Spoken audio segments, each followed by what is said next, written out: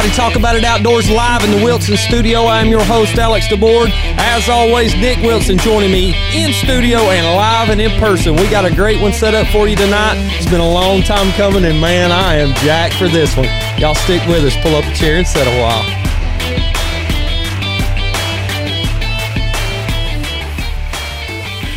All right, this episode is brought to you tonight by Legendary Leasing, offering deer, turkey, and duck hunting opportunities in Kentucky, Illinois, and Missouri. Check them out on Instagram at Legendary Leasing or email Alan Bullman at allen2974@gmail.com.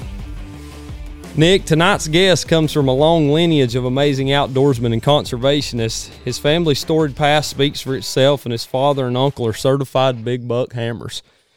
Through the years of progression, passion, and hard work, the charismatic and humble man that joins us tonight has undoubtedly began to carve his own name in the outdoor industry by bringing an invigorating and new age of delivery to the multiple platforms that they hold. It is indeed an honor and privilege for me and you to welcome tonight to Talk About It Outdoors. I'm nervous as a tack. Matt Drury with Drury Outdoors. Matt, how are you? I'm good, man. That's going to be hard to live up to. That was quite the introduction. I'm gonna have to. I got a little nervous there. I got a little nervous there. So it is like I told you before we got on the air. It has been a long time coming. We've been wanting to speak with you for quite some time, and after watching the growth that Drury Outdoors has had in my lifetime, because Nick and I both are 35, 36 years old, and to be able to see what you guys have done throughout the years and watch you grow and now see you kind of take over a part of the reins along with all the young guns there. Y'all's stepson, I guess, is Wade, as you'll call it. He's into the family, and he's always been there in the videos and stuff that we've watched. And along with Taylor, you guys have built a dream team, and it goes back to the dream season days for you. So I appreciate that. Yeah, it takes a team, honestly. I mean, we couldn't do it without all the help, and one of the things that Mark and Terry, back in 1989, they saw the need for a team of like-minded individuals to kind of get behind them and help go on these hunts and do the traveling and put together enough content to be able to, back in those days, put out one, VHS title. And it's come a long ways, but the one constant through the 32 years of the company has always been that team aspect. And I think you have had a few of our guys on, like Greg Glessinger, Sean Lundy, and we've had guys like that come and go, and girls, throughout the 32-year history, and they're key to our success. So it's not just Mark and Terry and now me and Taylor. It's the whole group and the collective effort that makes everything tick. And it's always been a family atmosphere for you guys. You watch the hunts, and from the turkey seasons all the way through deer season, and the work that's put in that you put out on DeerCast from week to week. And when you share that, you're always together with family, and you're always doing it as a collective core, and you keep that tight-knit core together. And that's something that's always stood out to me with the Drurys. It was never about one individual. It was about the entire team effort to make it successful. Even more than that, it's we try to make it about the animal and about the deer, about the turkeys. It's more about the animal than it is about us. So that always shines through in the end, and the animal is definitely always going to be more interesting, and the stories on the history and the years that it might take to catch up to a big buck. I mean, those storylines, that's kind of, I think, what really made the guys famous. And the 2000s, the late 90s into the 2000s, it was the storytelling, and it was always about the quarry that they chased. When you first got into the filming side of it with Terry and Mark, and you got to see the work that they put into it, and I'm sure it's changed dramatically from what they had to do in the very beginning. But when you first got your first taste of that, did you think that was something you would be doing at your age now? No, for sure. It was not something that, back in those days. So Taylor and I are quite a bit apart as far as age goes. So I just turned 40 this past year. She's still a young pup. And when I was growing up, they were just starting the company. So about the same time that I started hunting with Dad, they started filming. And I've never hunted without a camera person in tow, whether it was him in those first 5-10 years or whether it's now, Scott or somebody that films with me. I've never gone hunting without a camera person. So hunting was always something a lot different for me than I think it probably is for maybe you guys or your listeners out there, because I had always had it attached to this thing that Dad was doing. Right. It was always, there was a lot of deer and turkey that we didn't kill in those first 5 years of me trying to just get anything killed because it wasn't on camera or it didn't line up right with the footage, or, they always say a camera saves a life, 9 times out of 10. Right. It seemed to happen to me 10 times out of 10 when I was growing up. So it represented probably not the best memory in that regard, as far as the filming side, like the side that everybody loved about Mark and Terry.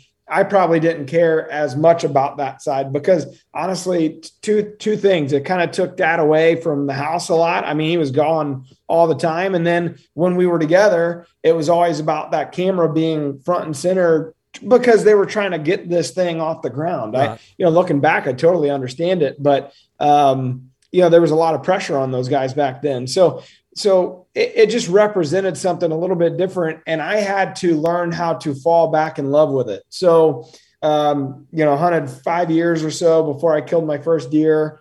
And once I did, I kind of I was 15 or 16 and I took a break. And it's like, all right, I did it. I showed you I could do it, and I went and had a good time and finished out my high school years and then went to college. And, somewhere along the line in college is where I started coming back to it, because what I didn't realize is in those early years, they were doing things called EDLs, edit decision lists. So back then it was linear editing, which means you had to actually splice videotape together. Oh, wow. And once you spliced it together, you couldn't go back and fix something a minute before. Like you'd have to erase everything to go fix that mistake. So they didn't have a studio. They didn't have, fancy editing equipment. They had to pay for their studio time and it was really expensive. So in preparation for that, you had to do an EDL going into it. And I bet I was 9-10 years old when I started doing EDLs with Dad and logging footage, logging source tapes and creating the edits.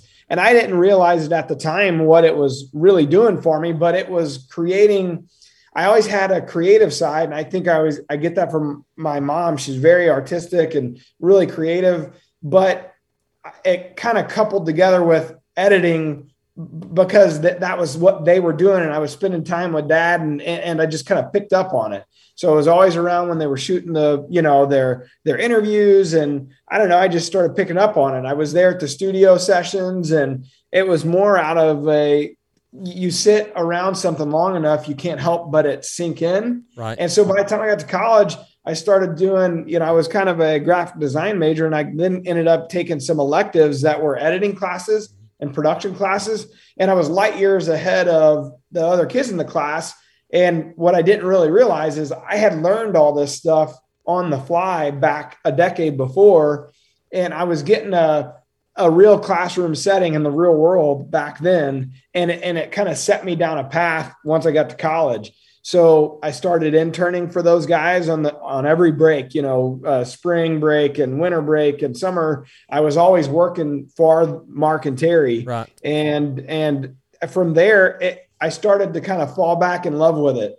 And, they offered me a job. Mark offered me a job there, my last break before I graduated. And it was probably another year. It was probably another 2 years before I hunted. So there was like a 10-year time span where I never hunted.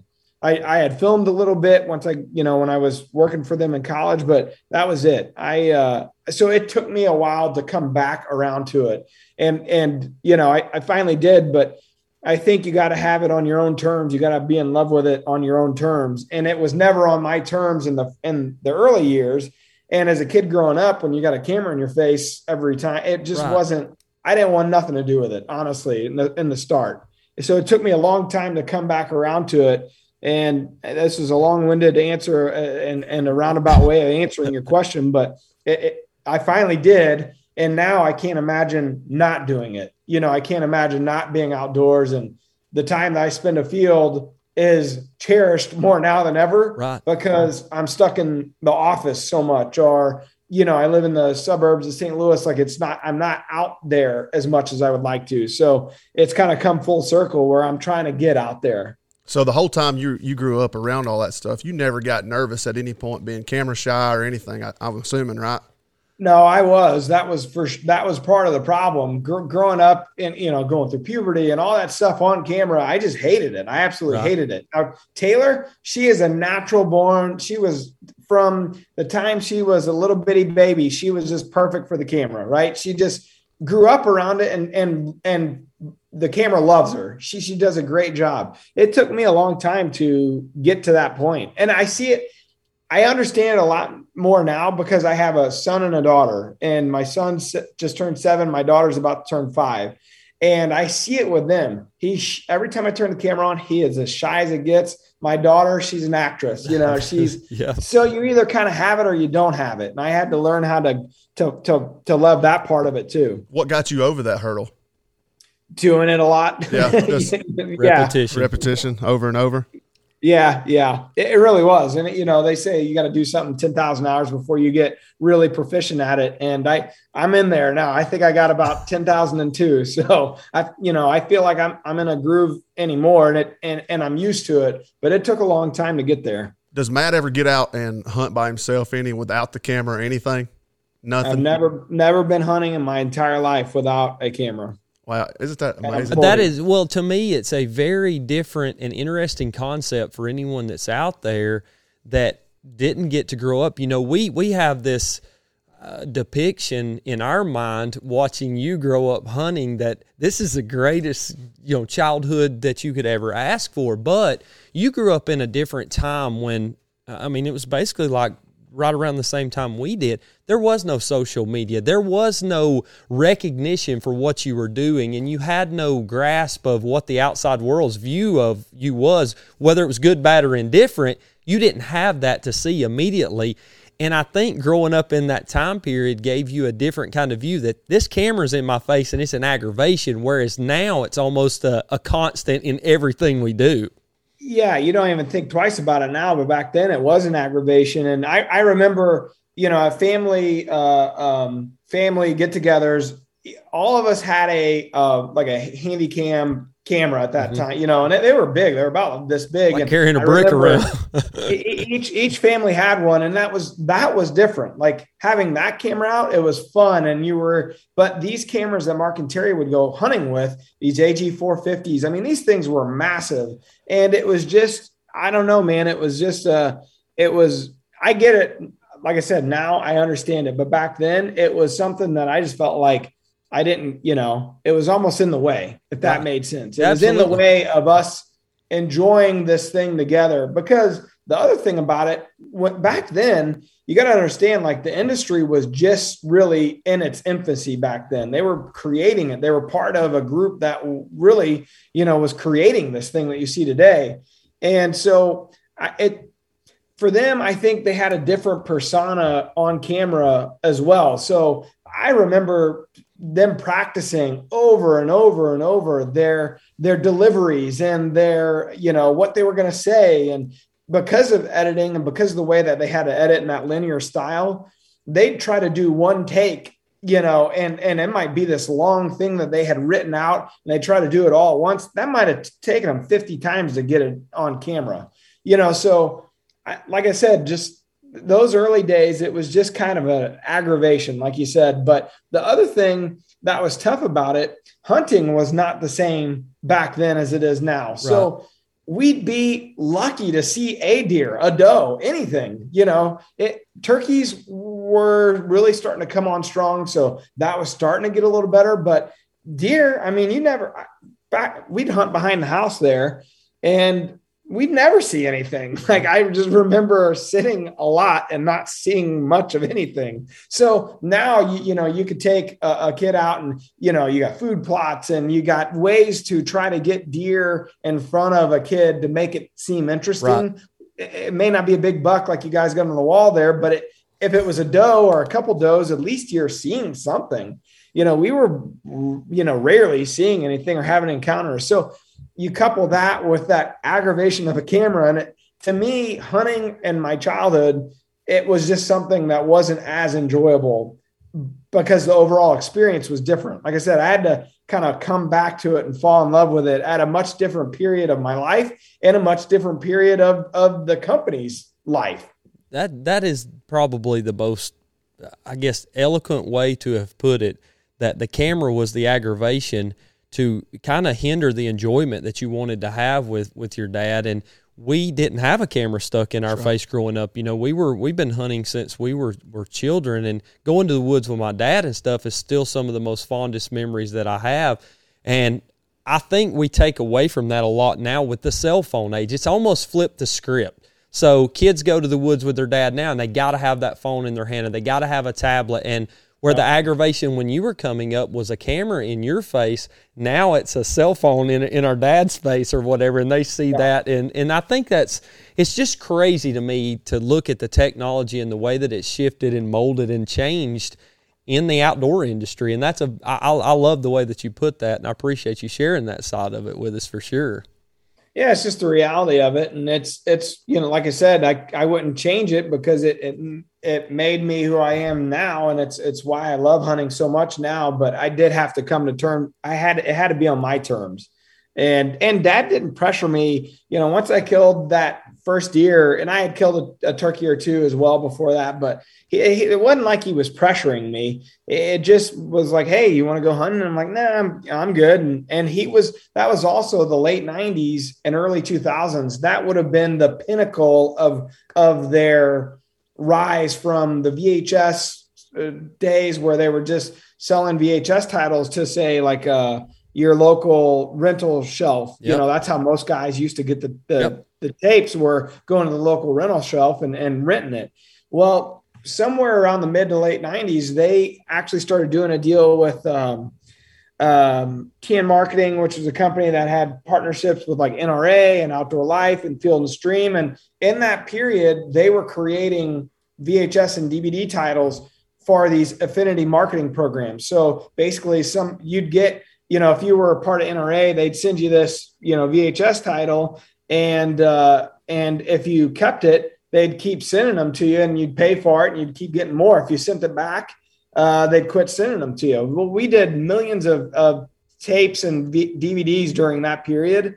And so Mark and Terry were very, very hard at work in those years. I mean, they always have been, but like that was a very important stretch. So by the time I came back around to it, we were just getting ready to do our first season of television. And that took us on a whole new kind of catapulted us to a whole different era of the company. But that middle part of our history, those years, those guys were really grinding it out. So I kind of stepped away at a similar time period where he was traveling even more to get more content and film more hunts. And it just kind of worked out where we all kind of came back at the same time to each other.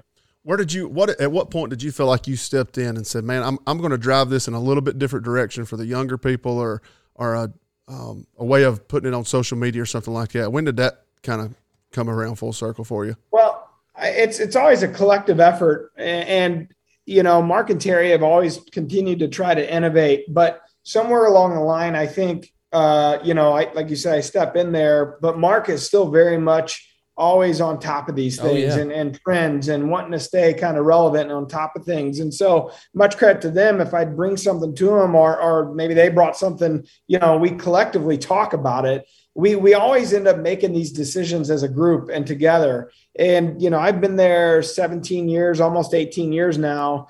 And I was an editor for the first probably 5 or 6. And somewhere along the line, I just started taking on more roles and okay, deal with the website as well, deal with the team, deal with the sponsors. And then all of a sudden there wasn't much time for editing because there was all these other things. And I think we all recognized pretty early on that if we didn't jump on board to the social media platforms that were becoming available, especially Facebook, if we weren't going to be relevant there, at some point we're not going to be relevant anymore. And so we kind of got a head start on a lot of the other people in the industry recognizing that and trying to build our following and audience there. And it's just, you got to treat it as one more viewer we had the TV audience. Well, we used to have the VHS audience. We used to then have DVDs. Yep. And then we had TV, and now we got TV and social. So there's always this evolution. And our goal is always to be the biggest and best and represent the outdoors in a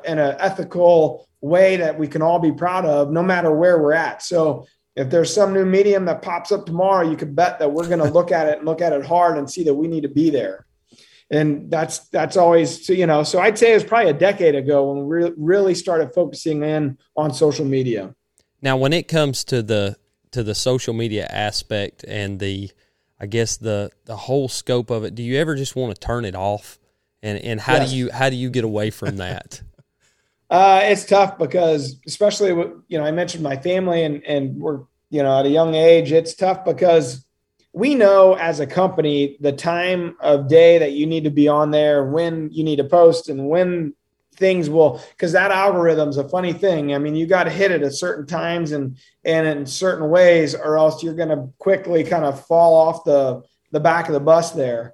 And the difficult part for me personally is that those times that you need to be on it are also the only times I'm with the kids basically all day. That's right. So I don't post as much as I should, but I've made a conscious effort to try to be more present when I'm here. And still, it's a fine line of still trying to post a couple times a week. I do a lot more stories, Instagram stories, because that's easy. That shows your everyday life. Like I try to stay up on that, but putting a post out there, I just try to think of something that's relevant or, content that's engaging, and that takes time and effort. So that also takes time away from my family. So I try not to do too much of it when it comes to my personal, pages. But as a company, I mean, we got Taylor's very instrumental there, and we got a team of people, all young, 20-something year olds, early 30s that work on that stuff nonstop. And Mark and I are involved from a standpoint of, helping to curate content and give it kind of a voice, so to speak, of, right. Hey, here's the types of things that we like to talk about. Here's the types of things we like to stay away from. But the social team does a fantastic job, and they take it from there.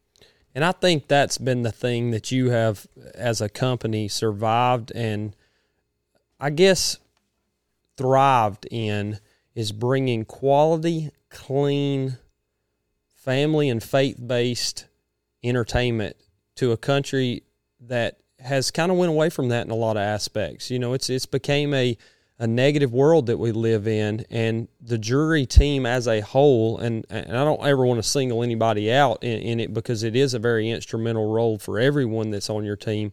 You've all done a very good job of keeping that composure and not allowing the demographic or the viewpoints of the world to shift what you guys do as a whole. And that's something that when Nick and I started this show, we wanted to be very cautious of, that we're going to do it our way to be a positive in the industry where there's so much negativity out there, and we don't have to cuss every other breath to make a quality show, and we want people to be able to enjoy it with their children. And just like if you were watching this back, we would want you to be able to sit around with your kids and be able to enjoy it. And y'all have done a fantastic job of that, in creating content that people can sit down with a family and watch together. And I applaud you guys for that very much. I thank you for it.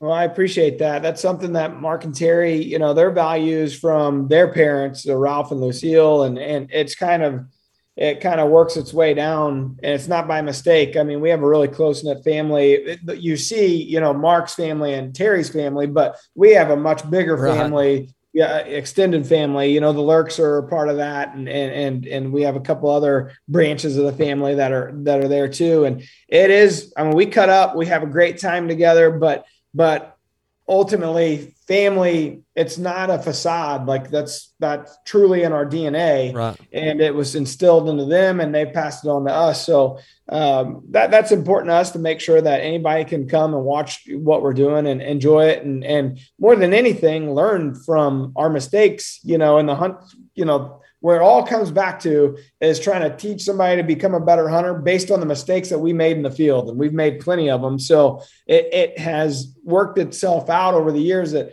we got lucky in the fact that we live where we live, good genetics in deer hunting, and there's great turkey populations. And we got lucky in that fact. But other than that, it's just, okay, now how do we showcase the God's greatest gifts right in front of us? How do we showcase that to the audience and be true to ourselves? And that's something that, Mark and Terry pride themselves on. And we feel like the team does a good job of representing us, because that's the tough part when we got 50, 60 people out there representing us, and we don't hold their hand. I don't know what they're doing on their day-to-day lives, but we feel like we try to pick good representatives. Sometimes, somebody might go astray, or somebody might've done something stupid and we got to part ways. But, by and large, over 32 years, we've had a pretty good run of really quality individuals that represent not only us, but our partners and the outdoors in a great way. You guys have probably seen a lot more than most people that we'll ever probably even be able to talk to, but you guys probably started off, like you said, with VHS. Then you moved on to probably TNT. Then you moved to Outdoor Channel, stuff like that. How much has YouTube changed that for you guys where you broadcast at? Yeah, YouTube's interesting. We've had a YouTube channel for a long time. I think we have something like 170,000 subscribers. About 4 or 5 years ago, we really put an emphasis on it and really grew it. And then here in the last year or two, we've seen a little bit of it's not quite reaching the numbers that we want it to. So we've put a renewed focus on it. And we actually started a program this year called Deer Season 21. And we're jumping into that semi-live fold, so to speak, because one of the things that we noticed, we put all of our best content on TV, and we still have 4 TV shows. We're 3 on the Outdoor Channel, 1 on the Sportsman's Channel. So most of our best content has been there for the last 15, 16 years. Well, we wanted to kind of change the way we thought about it and maybe start on YouTube, start on DeerCast, and then work its way to television, because they're very different audiences. That's what we had to really find out. It's 2 different audiences. You guys may, I'm just saying for an example, say you watch it on only YouTube or only digital platforms, but say your dad watches everything on Outdoor Channel or Sportsman Channel or Pursuit or whatever. Well, we're not reaching everybody then. If all of our best content is only in one spot, we're not reaching everybody. And that's not what we want. We want to be able to reach as many people as we can and share as many tips and tactics as we possibly can to everybody. So this year we're going after it where we have dedicated editors that are working around the clock. And when something dies this year, you're going to see it within the next day or 2, 3 days, 4 days, whatever it may be. So we're in that semi-live fold because it's that's the way that a lot of the younger generations getting their content. And I think there's a large group of people that, maybe it's the hunting public, or maybe it's meat eater, or maybe it's Midwest whitetail is the only thing they know. And they're like, those jury guys, I don't know much about them, or maybe they've never heard of us and they only know about Taylor. You know what I mean? Right. Because of social media. So we're missing reaching a whole group of people. And so we're going to focus on it this year. You're going to see the semi-live stuff, and then we're going to re-edit it and kind of work it as a television edit that'll hit TV next year, like always. So I think Deer Season 21, look out for this year. It's going to hit YouTube and DeerCast, and you'll see some teasers and previews that'll hit the social media channels, kind of telling you where to find that content. But we're going to be doing 2 or 3 updates a week from here on to the end of the season. What's the name of it again? Deer Season 21. And we're going to make it easy. Yeah, that's good. That's good. Well, and I think that's something you touched on, that the semi-live basis and how young people get their content. Let's say Terry shoots a buck 70 in, Missouri. You guys take pictures of it. Somebody somewhere leaks a picture of that out to social media that night or even the next day. Well, it leaves a kind of hidden part to the story that before, when those pictures got out, back in the early days when email first came out, it may have came out that Mark killed a giant buck somewhere and it would be emailed around. Well, you had to wait an entire year to see that story behind it. And what you build on with that is an ability to get the story in the correct manner out to people immediately, and it gives them that quick satisfaction. Because let's face it, the world we live in today, everybody wants instant gratification, snap of a finger, those little 8, 10-minute videos are what sells now. It's, not the long production stuff. I myself love to sit down and watch the entire backstory. Let's say a Bigfoot. I think that was the deer that Mark was hunting years ago, or it may have been Terry. I'm not sure which one it was, but they hunted, that whole story went into it, and it was an entire episode for that. And then I got to see a little part of it on DOD TV on YouTube. And so that's what captivated me to go back and want to know the backstory behind it. So it all kind of ties together, but that instant gratification, that's the key to tap into immediately. It is. And I think you'll see, as we go along, if there's a storyline that's like happening to Mark or Terry or one of us throughout the season, you're going to follow along with it through the season, good, bad, or indifferent, however it's going to end up playing out, you're going to be able to follow along with it. So, you're going to be able to get those little doses throughout the year, every couple of days. And I think that's key. And the other thing we're going to try to do is it's not just going to be the cast from 13, so the jury crew. It's also going to be some of the Bone Madness guys, some of the Critical Mass guys. Like, we're going to mix in some of the best content from the team that's coming in through the season. We're going to try to churn out some of that content. So I think it's going to be good. I think the audience is really going to I think there's going to be a whole new audience that finds Drury Outdoors for the first time via YouTube. And ultimately, we hope that also prompts some people to go check out DeerCast and see just what that tool is and what that can do for you. Because obviously we'll be talking about that stuff, inside the video content as well. So we're excited. I think, already we have 2 installments that are up. Austin Land, Taylor's husband, killed a 201-inch mule deer out in Utah. That episode was the first one that went up last week. And then they just launched an episode a couple days ago that was kind of like a preseason. Mark, doing all this preseason prep with Perry and Wade. And I think Dustin Lynch even makes an appearance there. So it's cool. We're going to keep up to date with the guys throughout the season. I think the audience is going to love it. Are you going to be reaching out to anybody like maybe that shoots a good deer and has a good video quality of it and putting in on it? They've been doing that with some of the Critical Mass stuff. They've been mixing in videos from people on there. So that's something I'd love to see you guys continue to do. Yeah, so like you're saying, like not just a Drury Outdoors team member, but your average Joe that kills something great. And so we do something on DeerCast called, so there's 2 things. If it's a giant deer, we have this thing called Giant Tracker, where we actually have a writer from DeerCast reach out to the person. If we see it on social media that comes across our desk somehow, we'll have a guy reach out to that person that killed the deer and do a full story on them. And then actually something that's kind of cool that we're getting ready to unveil, but I don't know if you guys are familiar with, I'm sure you are, but Kurt and the guys over at Working Class Bowhunter, yep.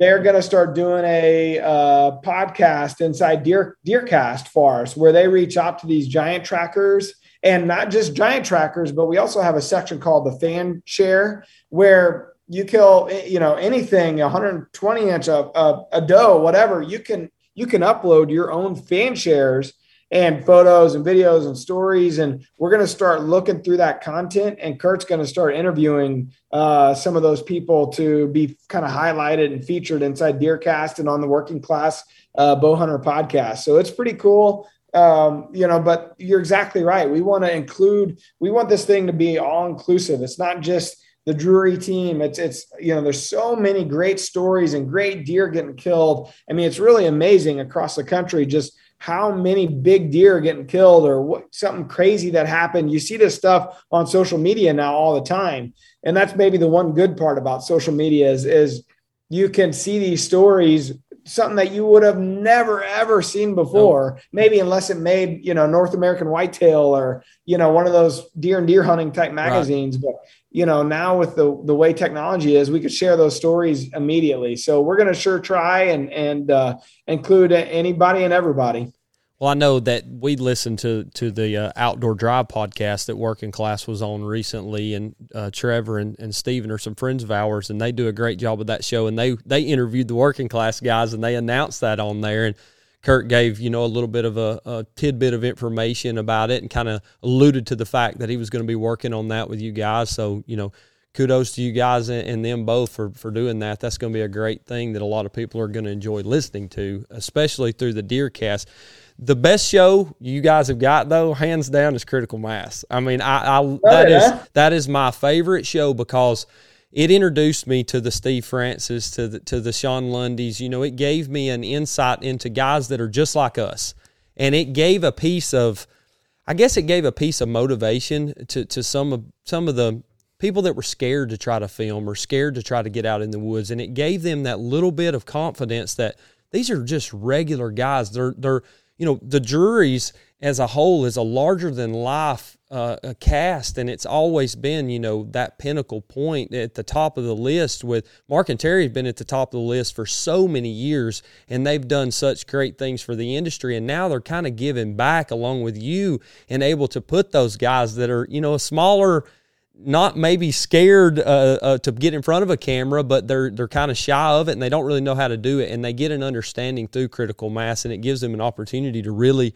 hey, I can do this, and I can, if you put your mind to it. And it follows the whole story, and Steve Francis I think he's from Alabama. He's right next door to us here in Georgia, and for him to go out and I'm telling you, he thumps on some big deer every single year, and he does great with his content. So it's a cool thing to see. That's my favorite show that you guys do. I've watched every episode of it since day one. It's my favorite. So awesome. Well, I appreciate that. Yeah, that Critical Mass is a fun show. Like when Mark and I, you know, because we proof every episode that you know, comes out of our studio, and 13, we try to make them all different. So 13's, you know, obviously Mark and Terry and our content and that kind of informational side. Bow Madness is this adventure, you know, could be elk, mule deer, whitetail, whatever. It's kind of this cast of the Drury Outdoors guys that have been with us for the longest. But Critical Mass is like this younger, fun, electric, you know, it's not about the biggest deer always. It's about a good time and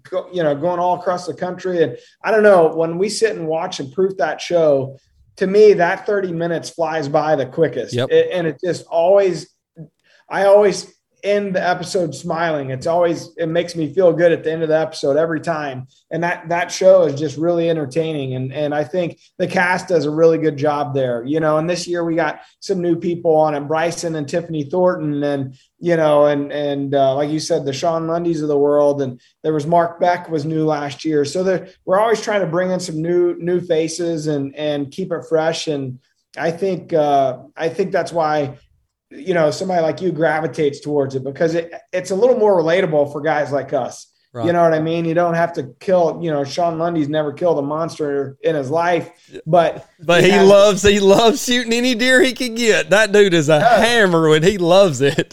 He does. And it's relatable to a lot of people, and it's just him being him. That's just his true, honest self. And you know, and I think that's, you know, being able to give a platform, because that's the tough part. I mean, anybody can do a show in the outdoors, but to have that type of platform where, you know, because our time slots are good, because we got a built-in history with the company, you know, the network knows that if we put something out, that's not going to be a gamble necessarily. Right. You know, they can count on us to deliver. And so by giving the platform to then these other guys to go out and succeed, you know, I think it's good for everybody involved. They do a great job, and hopefully we can portray their seasons in a great way for them. Tell us about DeerCast. What's the new big phase for DeerCast? I know you and I had kind of talked earlier this year about what may be coming for it, and I got something I got to tell you. I told Greg Glessinger this when we talked. I was hoping you was going to tell him, because I hope he don't bring it up. I'm waiting. I'm going to wait and let him tell us what's new for DeerCast, and then I'll throw it to him. You're going to be a little disappointed because it's so new that we're so excited about it, but it has to be right. It has to be perfect before we launch it to 1 million plus people. Right. And it's just not, I mean, we could launch it, but it's not up to our standards. And we want to make sure that when you get in there and you see these updates, that it's not a bad experience for you. So we're quietly testing it this fall. And I can't get into it. I hope it's exactly what he's about to say that he wants. So we talked with Greg, and DeerCast is something. I've got 35 different apps on my phone for deer hunting. I've got, you know, I run a Hunt Stand, I run DeerCast, I'll run all my trail camera photos and everything else. And we spoke with Greg about this, that wouldn't it be amazing to be able to go to a DeerCast platform and use that, but also have maps built into it and have a mapping system inside of it that would overlay data. So what's happening in Missouri may not be happening in North Georgia. What's happening in Iowa may not be happening in Kentucky. And when I go to that map, to have a clear and concise data of what's going on in my area, that's one thing that was big for us to kind of bring up. That's the one thing, if you guys could do, I'll delete every app I got on my phone but DeerCast. That's the holy grail, right? Like combining all those apps into one. Yes. And I think one day the technology is amazing, and OnX is a great partner of ours, but all those companies, they do a great job. Like there are a lot of good apps out there. Yeah. When we entered into the space back in 2018. There's just a couple, HuntStand, I think, was one of the major players back then, and OnX was really getting rolling, and it's come a long way. There's a lot of good apps. So I think the pressure is on to make sure if we ever dipped our toe into any of those waters that it stood up to what people expect out there. And that would definitely be an ideal scenario one day, to have everything into one app and be a one-stop shop for you. But, make no mistake about it, I don't think we'll ever be as good as the OnX. They just, the way that you go into the detail on that app is just unbelievable. And I know there's a lot of others out there, but I think there's going to be a time and a place where DeerCast can be, they hit the Western guy so well, and there's so many different apps that hit every kind of hunter. We're focused on the deer hunter, man. That's DeerCast. Right. That's right. That's where we want to be, and that's what our home needs to be, and we want to stay in our lane. So I think one day you'll see us try to continue to build up DeerCast in a way that's going to help all deer hunters out there. He's saying there's a chance. You're saying there's a chance. Yeah, that's awesome. Well, I know that when DeerCast first came onto the scene for me, the biggest benefit of it to any novice or new hunter is the educational and tutorial videos that get put into it, where they walk you through how to use those little icons or how to read pressure. What does high barometric pressure do for me? What does hunting in a low system do for me? And explaining that and being able to detail that information was the most crucial feature of DeerCast. It's all great and good to have this information, but if you don't know what to do with it, you're really shooting yourself in the foot. I'm so thankful that you said it in the way you said it, because there's so many people. The beauty of it is, you know that commercial where they hit the easy button. That's right. Yeah. You just wish you had the easy button. That's right. DeerCast can certainly be that for you, because it kind of breaks it in a basic way. Hey, it's going to be great. It's going to be good. It's going to be poor. It's going to be bad, or whatever. But there's so much more in the app to understand why. Yep. And there's a lot of features there that are even free. I mean, you don't have to be into the pay tiers, which I feel like are very affordable, $9.99 a year or $19.99 a year. I mean, you think about how much money we blow on hunting stuff. I blow that at Casey's on pizza on the way home from a hunt. You know what I mean? Oh yeah. So I think, to dive into the understanding your DeerCast portion. And so we just actually, I think today is the first day. There's a new look for DeerCast that you're going to see going forward. So on DeerCast.com, the online version, it's already launched, but your app, it'll probably be another day or two until the app version launches. But it's kind of got a little bit of a new look to it. And so going forward, the homepage is now going to be the DeerCast page and homepage all into one. So originally, down the bottom, you'd have your little home icon, which was like the news feed and just the basic outlook for the forecast. But then there was a DeerCast icon that broke all that stuff down, and then DeerCast track and so on and so forth. So now when you go to the homepage, it's the DeerCast icon. It's this icon for those of you watching. And you get that breakdown, either your daily or your hourly. And then right under there, it says under the hourly, it'll say understanding your DeerCast. You click on it and you scroll left to right, kind of in a carousel style. And all those videos are input based on the importance of that specific thing in that phase. So for instance, you guys are down in Alabama, you said? Georgia.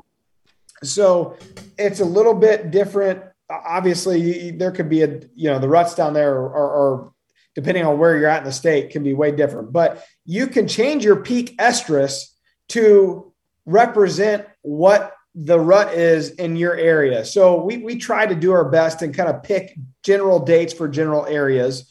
But I would recommend anybody to go into their peak estrus and click it. And so say in Missouri and most of the Midwest, it's a November 14th is what we have it set on, peak estrus. That's the day where most of the deer are locked down with a doe in that mating cycle. All right. That's the peak. That's like when you really don't see anything. That's the peak of them being locked down. So for your area, I don't know, that may be freaking January. I don't know. It's great. To down there in the southern tip of Alabama, I know we're in Georgia. Really we're in Georgia, North Georgia. Oh, Georgia, Georgia. Yeah. Don't put us in the same box as Steve. He's going to love us now. Yeah. So you're right. So Georgia's not as bad, but you get down to Alabama, Florida, Mississippi, like those dates really change. Awful. Well, the whole point of DeerCast is for you to be able to change your peak estrus date. And so if you don't know it, you can ask like a local conservation agent or, ask your buddies what they feel like that peak date is. You change the date. What that does is it slides the entire scale of the phases to match your area. So that's one of I think the misunderstanding that a lot of people has, like, DeerCast is just for Mark and Terry's farm. And it's just, what they see. But that's not really the case, because we feel like over time we've observed deer moving in just about every place you can observe a deer move. And weather is a major factor for that. We can't say what kind of intrusion or what kind of neighbors you have, or, right. If dogs run through we can't account for that. But what we can account for is the weather variables that make deer move. And this is based off of, 70 combined years of those guys looking at this data or sitting in the stand. You got to understand they're out there 4 months out of the year paying attention to this stuff. And when trail cameras really became popular, say a decade or so ago, it really put 2 and 2 together for them. And they really started to understand what they were missing that evening, the overnight movement was, back then, if you didn't see anything in the day, you just said they just didn't move today. That's right. You didn't know how well they moved at night. So it really allowed them to put all these things together and understand that deer movement. So going back to peak estrus, we've broke down the season to these 13 phases. That's what the show 13 is about. And we feel like weather variables, deer react differently in different parts of the phases. And it doesn't have to be just a Midwestern deer. It doesn't have to be a public deer. It's just deer. These are just deer move based on these patterns. And so if you check your peak estrus date and you move it to what it is in your area, it will slide that whole phase scale to be lined up to what our phases are. So phase 1, might move a whole month for you, a month later for you than it is for us based on that peak estrus. But the reason why all that's important is because the phase, this is how the whole, this is the basis of the algorithm, that the prediction that it's pumping out. So then at that point, you're hunting, you set your location, you set your peak estrus, and the weather variables, the deer react differently to those weather variables in different parts of the phases. Right. So in phase 1, cloud cover might be a positive for you. Whereas in the late season, cloudy, dreary day kind of sucks. You know what I mean? So early season, because it's so hot, you get cloud cover in, that might make them get up on their feet and really get moving. So we've accounted for all those things. And when you go to your Understanding DeerCast, you look at it, and we break down each weather variable for that phase and tell you why it's important. So if clouds are rolling in and we say phase 1, that's important. Well, that's going to be the first video you see in Understanding your DeerCast. And Mark and Terry are trying to help give you the information that they've learned over these 70 combined years. And then you can start looking at the weather variables yourself and decide if your deer are reacting the same way or not, that they're giving you the tools to try to put all this information together and ultimately just become a better hunter, become more efficient with your time. And that's really the basis for DeerCast, becoming more efficient with your time and understanding deer hunting just a little bit better. It's almost a one-stop shop for the educational purpose for anybody that wants to get into deer hunting. If you're not in the knowledge basis for deer hunting and you're new to it and you don't have that app, you're really selling yourself short. And we get a lot of comments from hunter's ed teachers that use it for their classes. I'm sure. And it's not just for that reason, but DeerCast Track, which is another portion of the app, you can move a reticle across this 2D deer and peel away the entire outside layer, and see all the organs, all the vitals. And then when you place that reticle where you feel like you hit the deer, it'll populate from a couple hundred videos that we have of different hits all across the body on a deer. And then 4 expert trackers will tell you what you hit, what kind of blood you need to look for, what kind of wait time you need to leave that deer. I mean, it's for a new hunter and even an experienced hunter. Absolutely. Most experienced hunter, it's so valuable to be able to just look at that. Even while you're sitting in a stand and say nothing's moving, you're looking at this and trying to find out, okay, if I hit him here, what would happen? If I hit him there, what would happen? Quartering to, quartering away, what does that do to my shot? And it's just an educational tool that I can 100% say that there is not another tool out there that on that DeerCast Track. I mean, it's such an undervalued thing.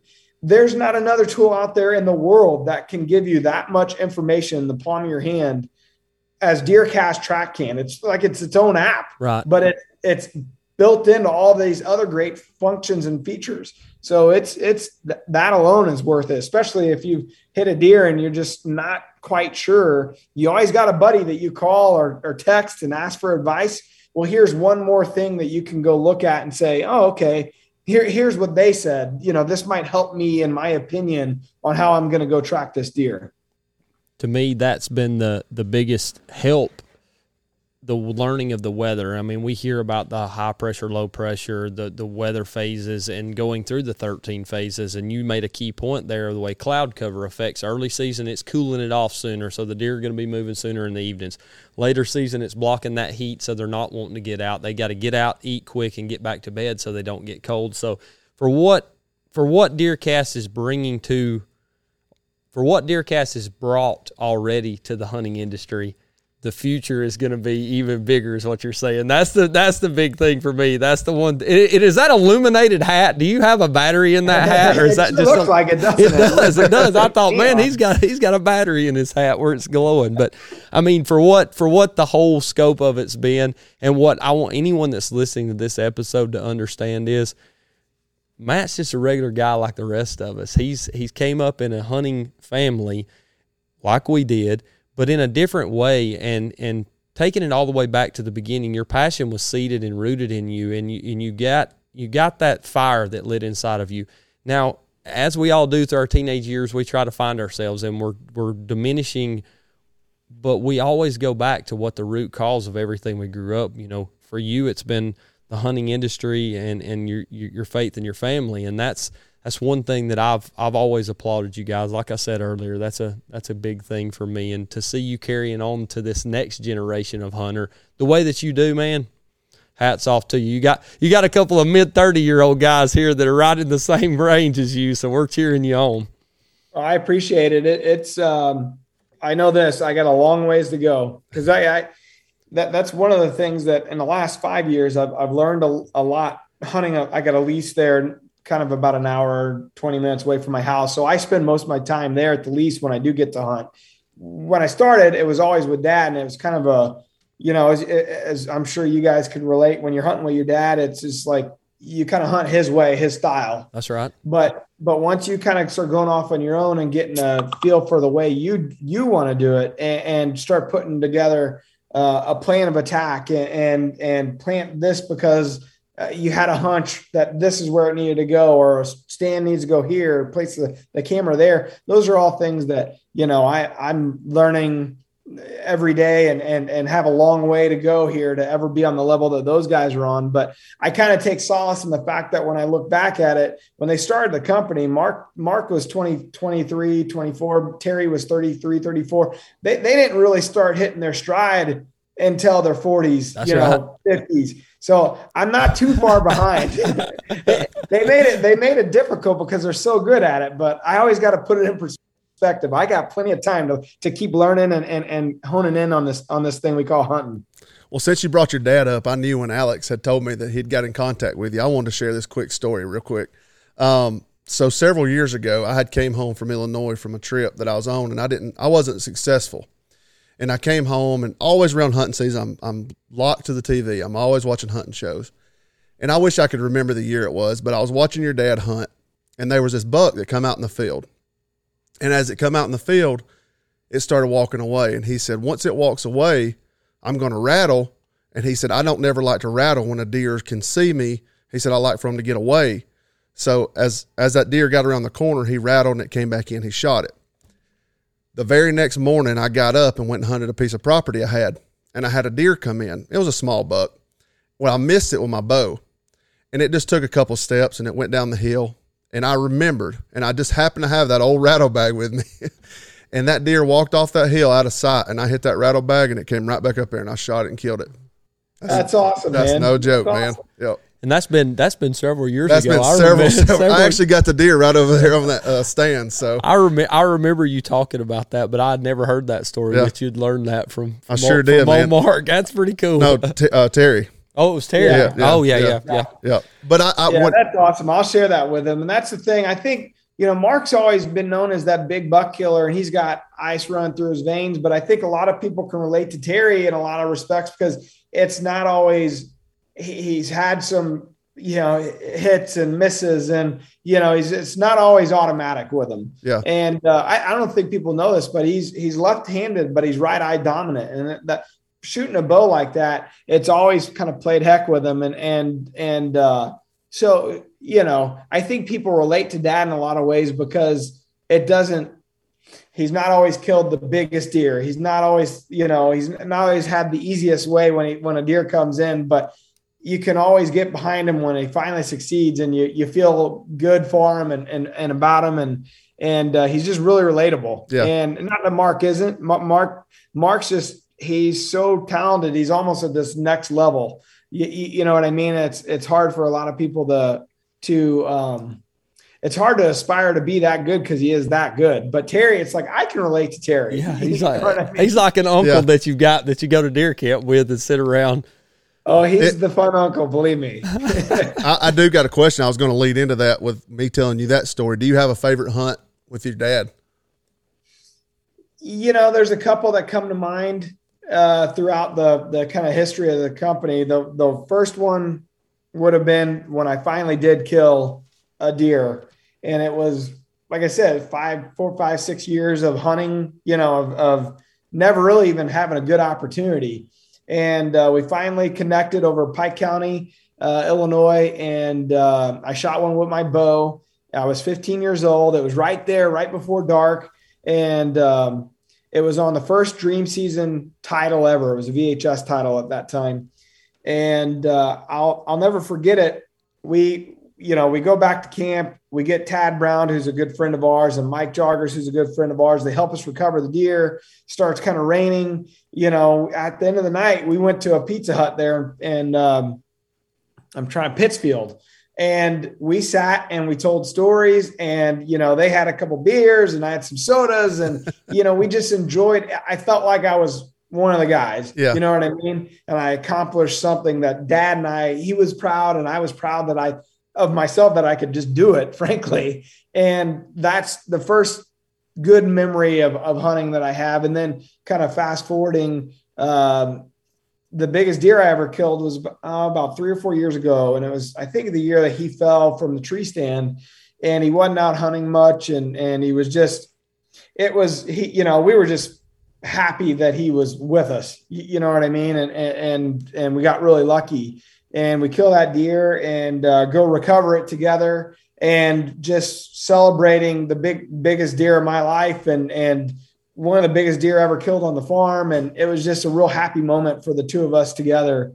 And just those are the moments that I can't imagine, now more and more I'm not in hunting camp with him as much because I'm hunting my own dirt and we're not really proximity wise very close to each other. But those memories are always the most cherished that I have. And now today, like 2 years ago, I killed a deer and I got to take my son up and do the photo shoot, and we enjoyed the day together. And it's just like, all right, I've kind of been under his wing for so long. And now it's time for me to put my son and daughter under mine and start our own new memories. And so it's kind of like, all right, I get it. It's passing of the baton, and it's my turn now. That's awesome, man. Hey, I always end with a few questions. I actually got more than I usually just ask two, but I want to ask you a few more real quick. Turkey hunting or deer hunting? Turkey. Oh God! That's the whole family. That's how it started. Almighty. Here I we knew go. that was good. Here comes another it's one. Not even close either. I mean, I love deer hunting, and I love I get jacked up, when I shoot a deer. But turkey hunting is such a social tradition for us. There's nothing like it in our family. I mean, that is our beginning, and I can never describe that feeling to somebody that's never turkey hunting. Like, it's just, they don't understand it. I have a hard time explaining it, but there's something about hearing that gobble or that spit and drumming, 5 yards from you. You can't see the bird. Like, it's the most intense moment. You can't move your ground level. That's hard to beat, man. Hey, real quick, and we don't have to go into this long rabbit hole, but I know I've heard a couple of recent podcasts with Mark talking about it, and the turkey decline across the United States, basically. What's your take on that? Well, look, I'm not smart enough to be able to give you a take of my own. All I could do is regurgitate the info that I'm hearing. But like Dr. Grant Woods, we've had him on our podcast, the 100% Wild podcast. I just was at a Winchester Summit where he was at the other day, and there's a lot of factors. We try to get, not only, you could look and get your information for yourself and just see, like, plain and simple, we're not seeing as many turkeys as we used to. That's one piece of evidence. But why? There's something going on. So you start digging in. It's like, okay, well, there's a few things going on. There's a rise in predation. So not just coyotes and stuff like that, but you're talking about like coon, like nest predators. Right. Like coons are horrible, possums, like those types of things. And that goes with the decline of, trapping, right? So you have the rise in predation. You have habitat shrinking at an alarming rate. And then one of the things that Dr. Grant and Mark and Dr. Aaron Gaines out of the Analogics camp have started to talk about are neonics. And it's the seeds that we're planting for corn and beans and all these seeds that are, have this coating on them. They're there that coating kills, pests, the insects and all these types of things. Well, that could be, it's very early on and there's some studies on it, but there's not enough yet, but it's looking like that could be a factor as well. How much or how little, we don't know yet, but basically you think about it, it's killing off all the insects, and what's eating those insects? Turkeys, right? Well, what else are the turkeys eating? Well, if you've ever watched a planter come through in the spring, you see all those turkeys out in those fields picking, they're eating that stuff. So it's a concern, and we talked about on our podcast, and we put a post out there on social media, and we kind of got hammered a little bit from the farming community, and we're not placing blame on them. Like that's what everybody uses, right? That's what's available to them. And, but there is some concern there. And over in Europe, they've actually banned a lot of that stuff because it was killing the honeybee population. Yep. And you hear about that. So there's something to it. And I think, with people like Dr. Grant on the case, I think we're going to hear a lot more about it in the future. And there's going to be more studies done on it. But I think there's a lot to be concerned about. And if we don't act, we could be in a scenario where we're back to these low populations all over. And I've seen something out there where people were blaming shows like The Hunting Public and And even like Mark and the turkey tour, that's a whack, like that's a really whack take on it. Like these guys are killing a limit, in a bunch of different states. It's not like they're killing thousands of birds. Right. You know what I mean? It's just I think that's a lame way out, so to speak. That's right. It is. And it's a way that people divide the hunting community. And that's it, these negative it grates at me. I won't get started on it, but these people that bash people online when they, you got a 14-year-old kid that goes out and kills a 4-pointer for his first deer, and people bash that kid for, he shouldn't be doing that. When I killed my first deer, it was a 6-pointer that wouldn't have weighed 100 pounds total weight, and I was the happiest kid in the world. If the bubble busting and I don't know, I won't go down that rabbit hole, but it's sad. I mean, and that's the difference that you guys do a very good job about boasting up anyone that does it for their way. And you made a key point a minute ago about the memories that you're making. And we always say on the show when we end it, don't forget to mount the memories. And these deer heads on the wall right here, yeah, that's a great thing to look at. But Nick can look at both of these deer and he can go right back to the moment that he was at, and he mounted that memory. He didn't mount a deer. That's a memory he took. Yeah. So that's right. That's the best way to look at it. You say something happens, you have a fire or whatever, that stuff, that's gone, but you can't take it away from here, from your mind. And that's the beauty of it. So I think people, it's tough because social media allows a lot of people to have a voice, which is great, but you also have to understand, like, I always try to think about it like, okay, this guy reminds me of somebody I knew one time in my, former life. And I have an opinion about that person because I formed it by knowing them in person. And maybe this person was a little bit crazy. Well, now this person can speak to millions of people. That's right. You know what I mean? Yeah. That's the thing with social media. Before they could never, the crazies couldn't get together. Now the crazies can. And the crazy always rises to the top, meaning like that's what always stands out because you're just like, holy cow, like how could somebody be this out there? Well, there's a lot of people that are just this out there and you're going to ignore it. And so like on our platforms, we don't really tolerate much of that. Like I'm all for people voicing concerns or opinions, but the cussing or the bashing, or we just ban them. Like there's no room for it. We don't need you.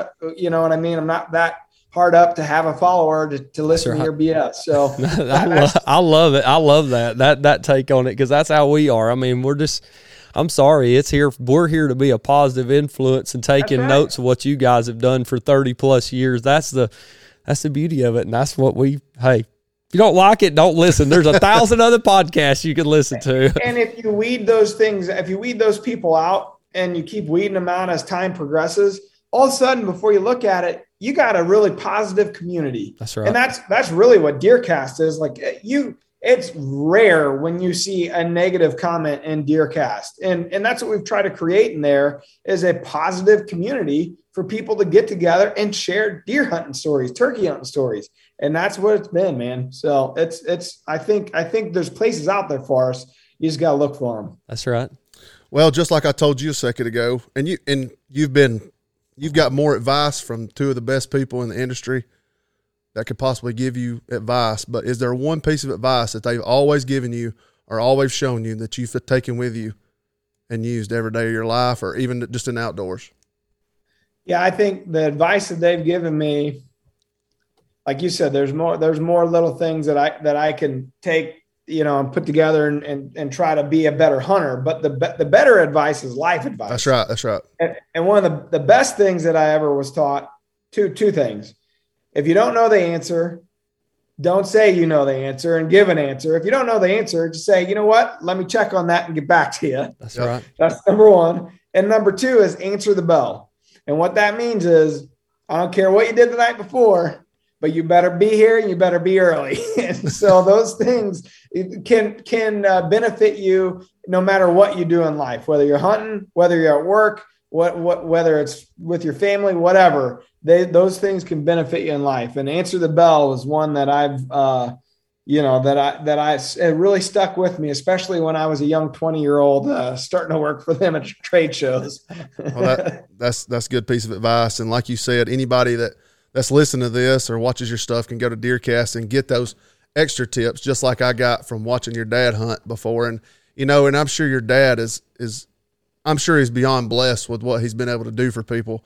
But for him to be able to hear stories probably across the United States of stuff like that he's helped people with, probably just puts a special place in his heart too. So it's why they do it, man. That's right. Why they do it. It's the hunting industry.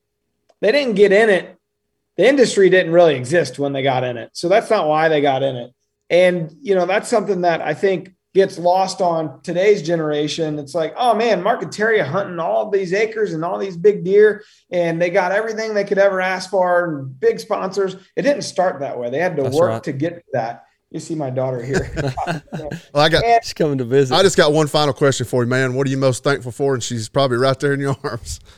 There's no doubt. Most thankful for the family. Yeah. And it's not just my wife and my kids, but the family, Mark, Terry, my grandma, grandpa, like family is what our whole bond is. That's how we've created what we've created. And that's the key. That's the key to any success. Man, I'll let Alex finish up, but I just want to say thank you so much for coming on and spending the time. I know you got to go get back with the kids before it's time to go to bed, so thank you. That's right. No, thank you, man. I appreciate it. Yes, sir. Matt, like I said at the beginning of the show, for you to take your time away from your family, and spend it with us for the last hour, it's been a humbling experience, to say the least, and we can't thank you enough for that opportunity. And we look forward to seeing y'all's continued success, and maybe we can get up with you down the road again for sure.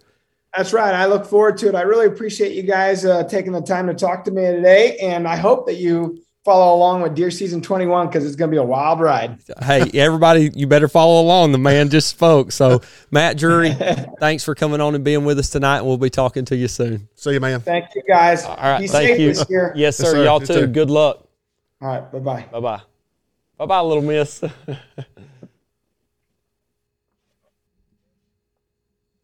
All right, everybody. Dude. Dropping. Word for word dropping knowledge and bringing an amazing life lesson to what we could all take away from, and that answer the bell. He named his episode himself. That's right. It always gets down to the end, and to hear him tell the story of how he began and come full circle, to me that was very surprising to me, but it was also very refreshing. Because I know there's a lot of people out there, including myself, that have had experiences in their life where they got away from a passion or they got away from something, and what took them away from it? What nuance happened or what negative effect happened to get them away from that? And to come full circle back into it, you always come back to where the root of your passion is. Yeah, some people just got to go see what the other side offers, and then come back just like he did. I mean, he had the outdoor industry kind of, right there at him, but he come right back and he does a phenomenal job, man. He's a great speaker, and look forward to talking to him many more times. Yeah, and I think the biggest thing for us is to take away from this a better understanding of who Matt Drury is. He's not a shadow of Terry and Mark. No. He is a foundation of himself, and he's building a platform for himself. And as I said in the beginning of the show, he is carving and etching his name into the outdoor industry in a way that's so positive, and it brings such a just bright, vibrant. The dude's just a vibrant, bright guy. He's smiling the whole time, and I can't wait to get this episode put on. And we've had people on the episode before, but he never took it as it was I. It wasn't I. No, there was never an I in it. It was all about the team. It was all about the people that he's been surrounded with. But I don't take Matt as a coattail rider. I've heard people say, well, you're just successful because of what your dad and uncle did. No, I don't take that at all. Matt would have been successful in doing anything that he did because he's a very driven individual. And to see him be able to fully encompass his entire life back to this point, dude's 40-year-old. He's got a lot of hammering to do. I forgot one thing, man. We should call him back. No. I forgot to tell him to go Braves, all that Cardinal stuff. Was that Cardinal stuff in the background? I knew he was a baseball player, and we ran a little long on time there, and I wanted him to be able to get back to his family, and for him to be able to take that time and give us a piece of that that just means a lot to both of us, I know. And I know you loved hearing him tell that he likes turkeys over I'm deer. telling you, boy, you're going to get on board for long. Oh, God. Here we go again. Back to turkey talk 4 days before deer season opens. Well, Waddy couldn't be with us tonight. He had to run down to the store. Yeah, I had to run get him a gallon of milk out in Colorado. But I tell you, it was a great night, and I appreciate you setting that up with him. Yeah, and I can't thank Matt Drury and the entire Drury team for being so supportive of what we've done. That's the third member, and I would say the third of many that we'll get to speak with over the years because they're fun. We've not had and I wouldn't have expected any different. I would have not expected it to go any other way. I know this ain't live again, but you reckon Greg's knocking down a big muley yet? I don't know. I talked to Casey. We might be looking out for a YouTube. I was messaging back and forth with Casey and told him when they got back I wanted to set something up and do an episode with him, and he was like, "Heck yeah!" You might see a deer season 21 coming soon. Ooh, boy, that'd be good. Our old buddy, and thankful to everybody out there, Sean, Greg, and Matt for supporting what we're trying to do, and especially Greg. I know it's not easy for him to keep up with everything that's going on, but Greg, if you hear this episode, we can't thank you enough for your continued support here. And hey, I noticed something that was on your head tonight on our first video podcast, that full draw assassin hat. That's right, I got it broke in. So golly, I shot with it yesterday, and man, is that going to be the opening day? I believe it is. Oh my goodness, Derek Lewis, y'all hear that? He's got it. He's got it on his head. He's saying that might be the hat to wear opening day. Well, I tell you what hat I'm going to have on. That old rotten Tink 69 hat, 2010 to 21. I hope you crushed it. Well, I've had to crush it in the washing machine a few times already, so it's about to fall apart on me. But for everybody here at Talk About It Outdoors, we want to thank you for coming back and being with us for another amazing episode. If you would, go over to all our social media platforms, continue to share with your friends, tell them about what's going on here, because I tell you what, we're ramping up for an amazing year. We're coming up on probably 70 episodes by the end of this month, and for once we reached the pinnacle point of 50, it's been nothing but wide open ever since. And I'm glad to be on this journey with you, old buddy. That's right. Once again, it's here. Deer season 21. Take a second and go over to Apple Podcasts, scroll down, and leave us a review on there if you don't mind. Yeah, if you hear something that you like, make sure you send us a message. If you want to hear more of that content, make sure you send us over a message. And I'll tell you somebody else that I talked to this week, old Cal with Whitetail Properties. He's reached out to me and sent me a bunch of pictures after his amazing prairie grouse and upland grouse and mountain chicken roosters, or whatever he called them, that he was chasing out there in Colorado this week. So thankful he shared that with us, and look forward to talking to him more soon. So, as I said at the beginning of the episode, this one's brought to you by Legendary Leasing. Those guys are doing some amazing things with leasing properties across Kentucky, Illinois, and Missouri at this time. They've got great opportunities for weekly, yearly leases. You can find them on Instagram at Legendary Leasing. If you want to get in touch with them or you're interested in a property, you can send us a message and we'll hook you up with Alan. Matt Jennings with the Games also partnered up with him on that. Matt hammered a great deer in Tennessee. I can't forget to shout our boy out on that. A velvet opener. He chased a bear, didn't get on a bear, but he's in Kentucky as we speak right now trying to get it done again, and we wish him continued success into this season, and congratulations to him on the addition of a new one that's coming into their family. I'm glad that he was sharing that with us way before they put it out on social media, so congrats to him and Macy on that. But as I said, we thank you for being with us again tonight, and we look forward to talking to everybody real soon.